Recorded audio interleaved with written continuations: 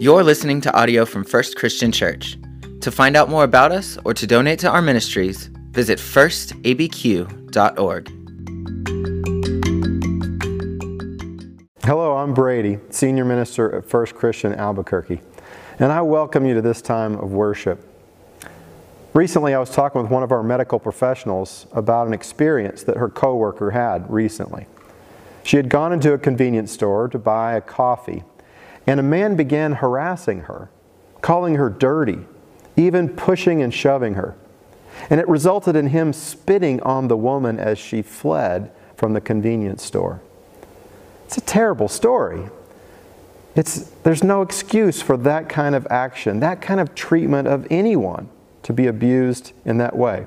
And certainly not someone who's on the front lines in the medical profession during this very difficult time. It makes me think of how Vietnam veterans faced the brunt of a nation's anger as they returned from war. Those people didn't want to be involved in that war, and they took it out on those veterans. It's pretty easy to have a box marked right and a box marked wrong, and to just see a clear right and wrong in a situation like this. We're facing 80,000 deaths in the United States today from the COVID virus, and over 280,000 deaths worldwide. By comparison, in the Vietnam War, we lost 58,000 U.S. soldiers in 20 years. So in 2 months, we've lost even more lives. It's very easy to be frustrated, and it's hard sometimes to step back. But that's what I want us to do with this story of the woman in the convenience store. To step back and look at it from a different frame for just a moment. Is it right to wear those clothes, the scrubs, the medical attire that's used on the front lines with the virus out in public? To not think about how someone else might perceive it, especially someone from a vulnerable population who might see that attire of scrubs or the lack of a mask as a threat to them. On another story that I was visiting with someone, they have seen an ER nurse wearing her scrubs and name tags in the grocery store.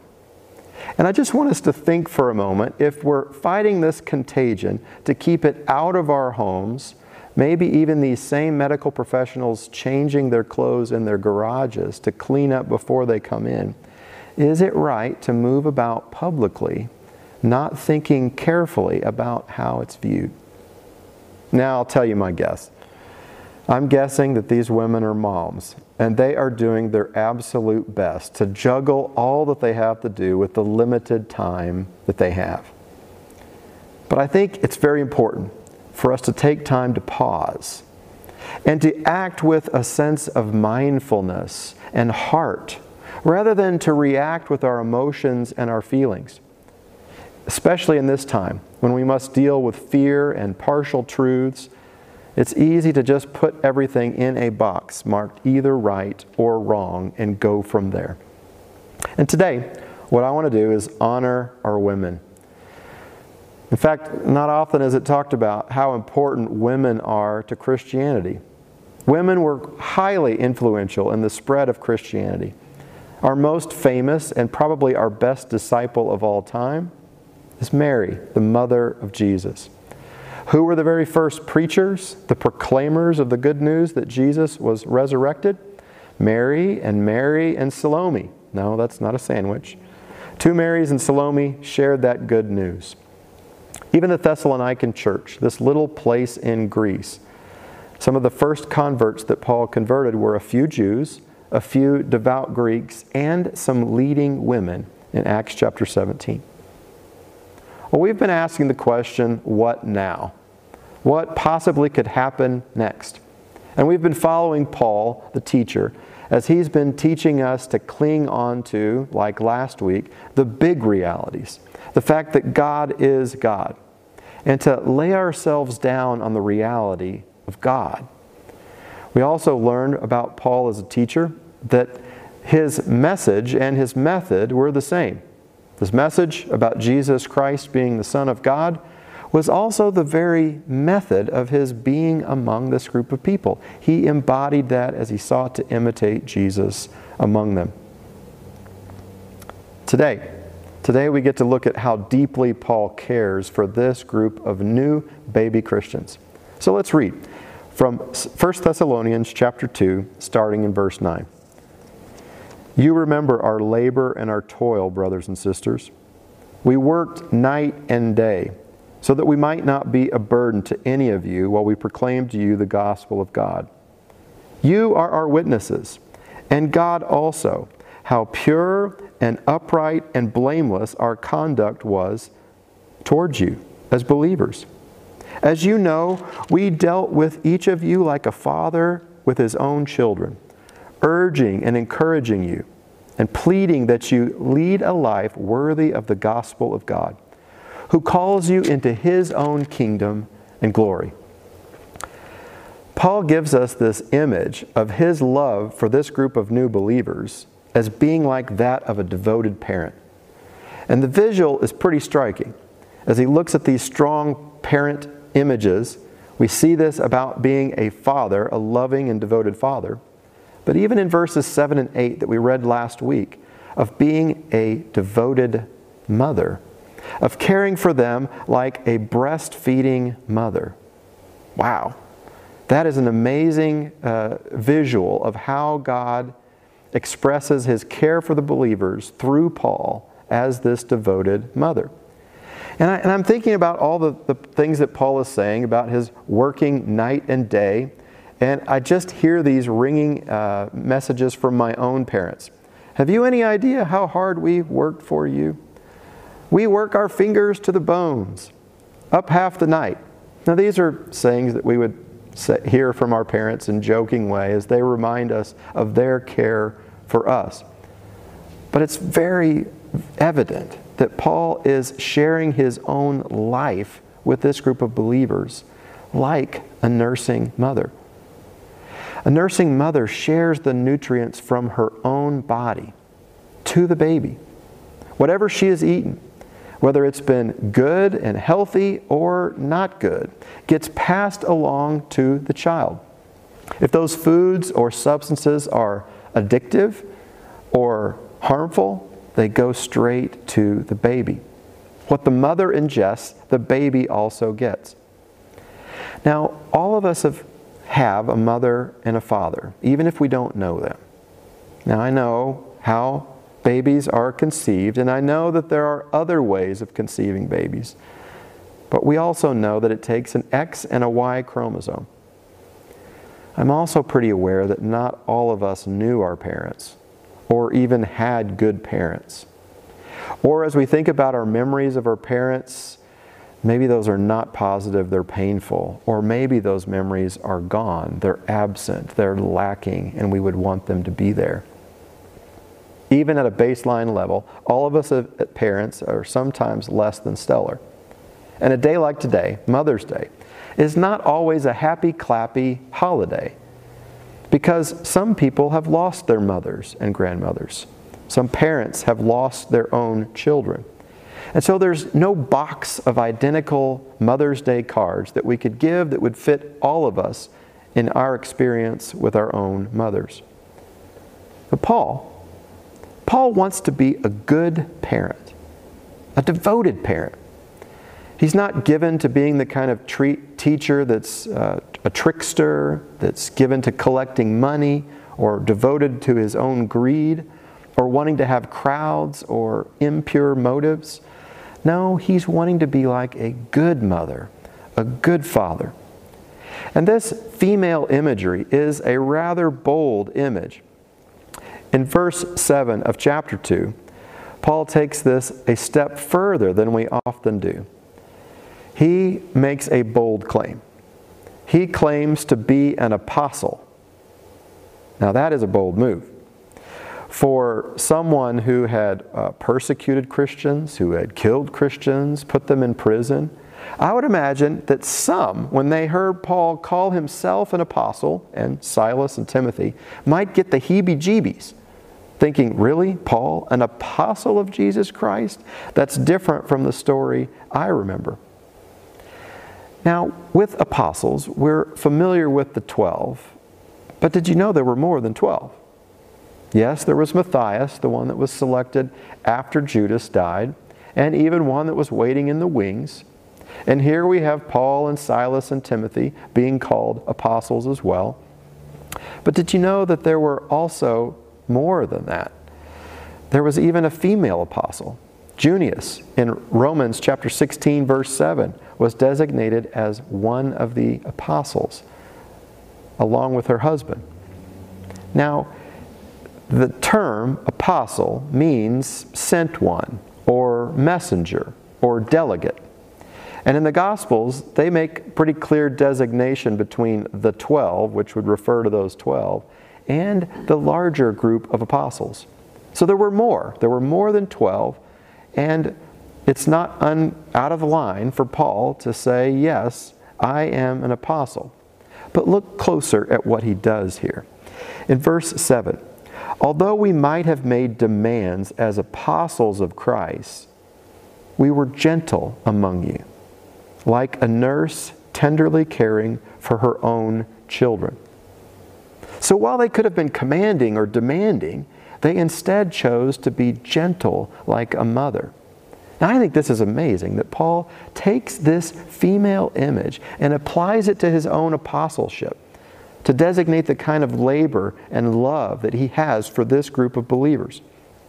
And while I don't want to glorify the female gender, it is worth paying attention to. In fact, all of us, if we had any knowledge of our parents, would typically have a nurturing parent and maybe a more instructive parent. And it wasn't tied to gender at all. If you come from a single parent home, sometimes both of those were in the very same person. Paul's point is not about gender, but about finding wholeness in God. And he chooses this very vulnerable example to show a woman who, when feeding a child, is giving her very life to that child. You know, the schedules of feeding a baby, they don't often line up with adult schedules. And they certainly don't line up with working schedules, and they often are in conflict with sleeping schedules. Just ask any parent of a newborn baby. They're not the most restful and sometimes not even the most pleasant folks to be around because they've really been through it. And Paul takes this vulnerable image of a woman and applies it to himself.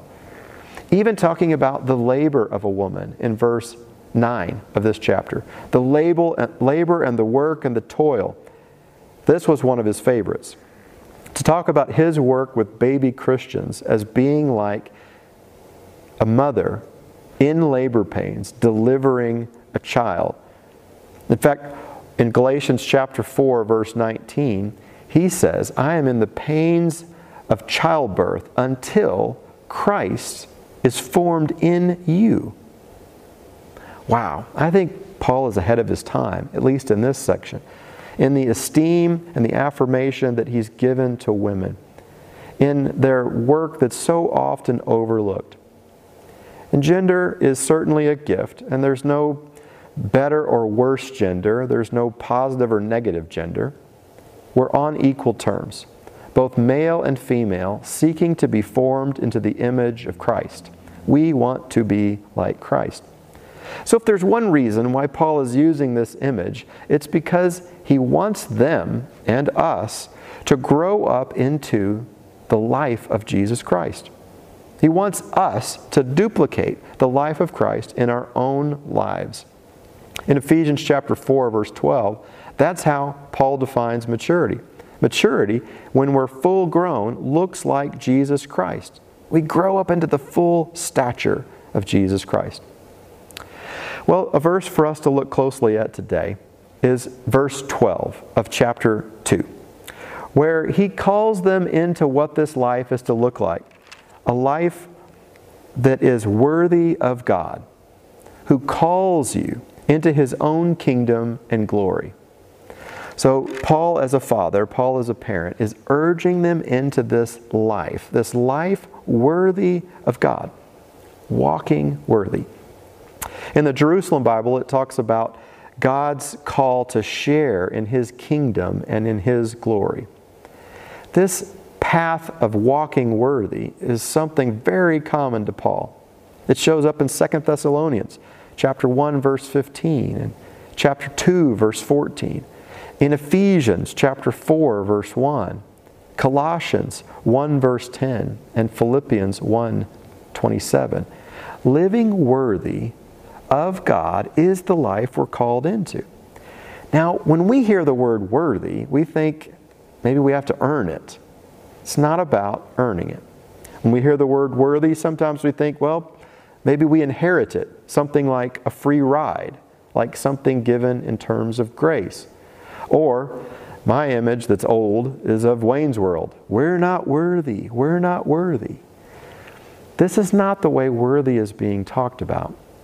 Worthy is about acting in alignment, acting in equilibrium, in balance, where we're connected to something other than ourselves. Right now, my mountain bike is not shifting well. For the last couple weeks, the gears have been a little rough. And since I only have a couple of miles to travel between here and the church, and since it's my own bike and not one of my kids or someone else in my household, I've just ignored it. I haven't had the time to put those gears into proper alignment. But it's time. It's time for alignment, to get those chain rings lined up with the chain where it will shift true and not slip when I'm trying to go up a hill, or not fall off the chain ring, losing the chain entirely. This word worthy is about alignment, where the arms of a scale are brought into balance and they register as true. So when we talk about living worthy of God, we're talking about lining up with the reality that God reigns, that God is the one who rules. You see, God has called us into this life, and Paul reminds us of this. We didn't choose to give birth to ourselves. That is something that God does to summon us into the land of the living. But how we walk, walking worthy of the calling, that is up to us. That is a choice that we have. And many have chosen not to align themselves up with the ways of God. And it's unfortunate. As Christians, we're supposed to show people what this looks like. And unfortunately, even we fail at that.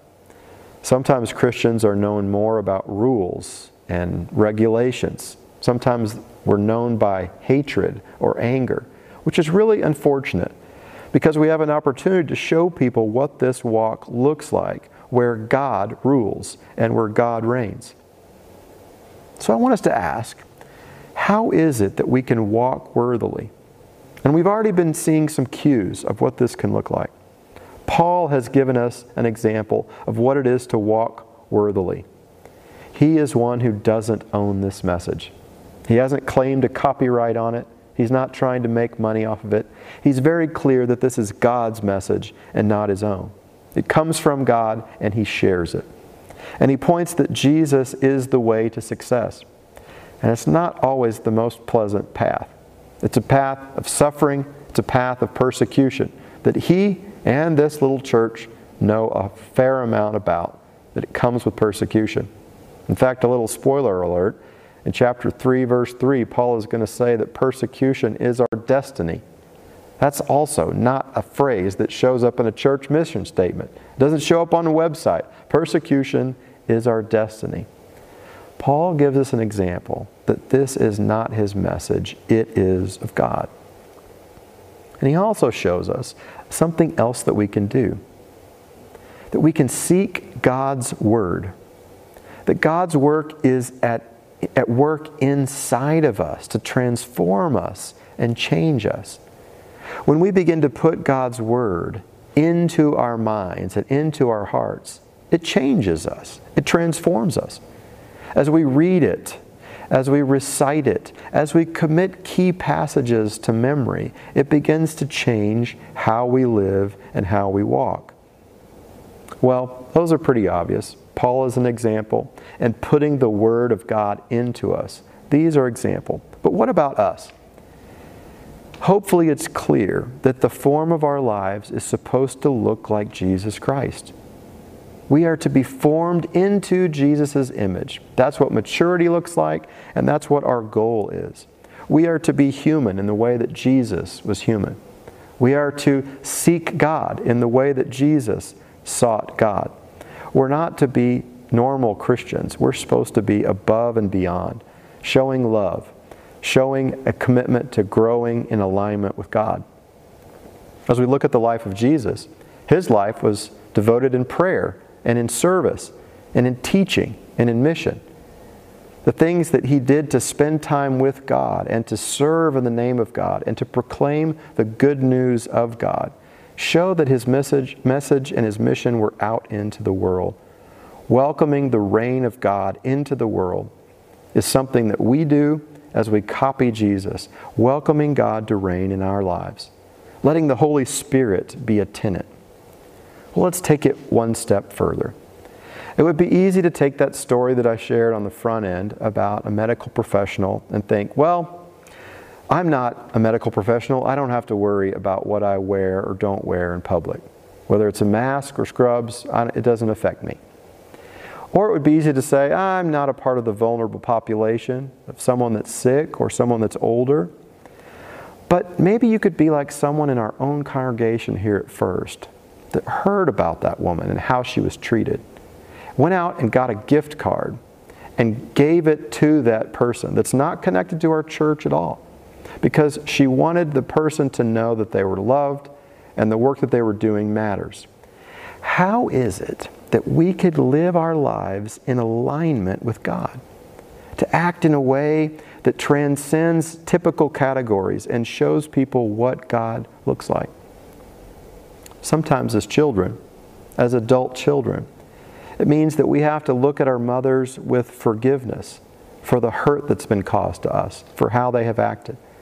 Or maybe it's to act with great blessing and thanksgiving, gratitude for the ways that they've treated us.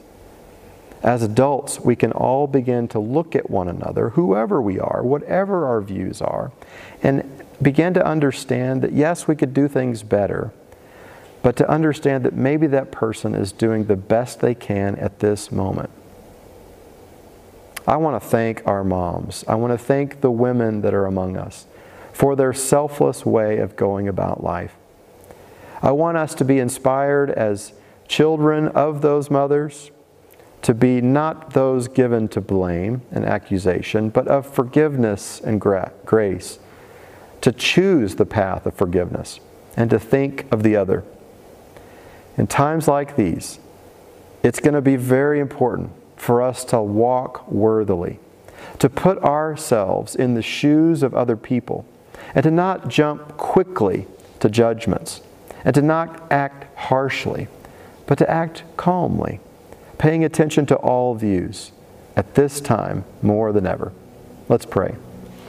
God, would you please give us the grace to walk worthily, not that there's anything we could do to earn your love and favor, but to walk worthily in alignment with you, following the path that you have given us in Jesus Christ.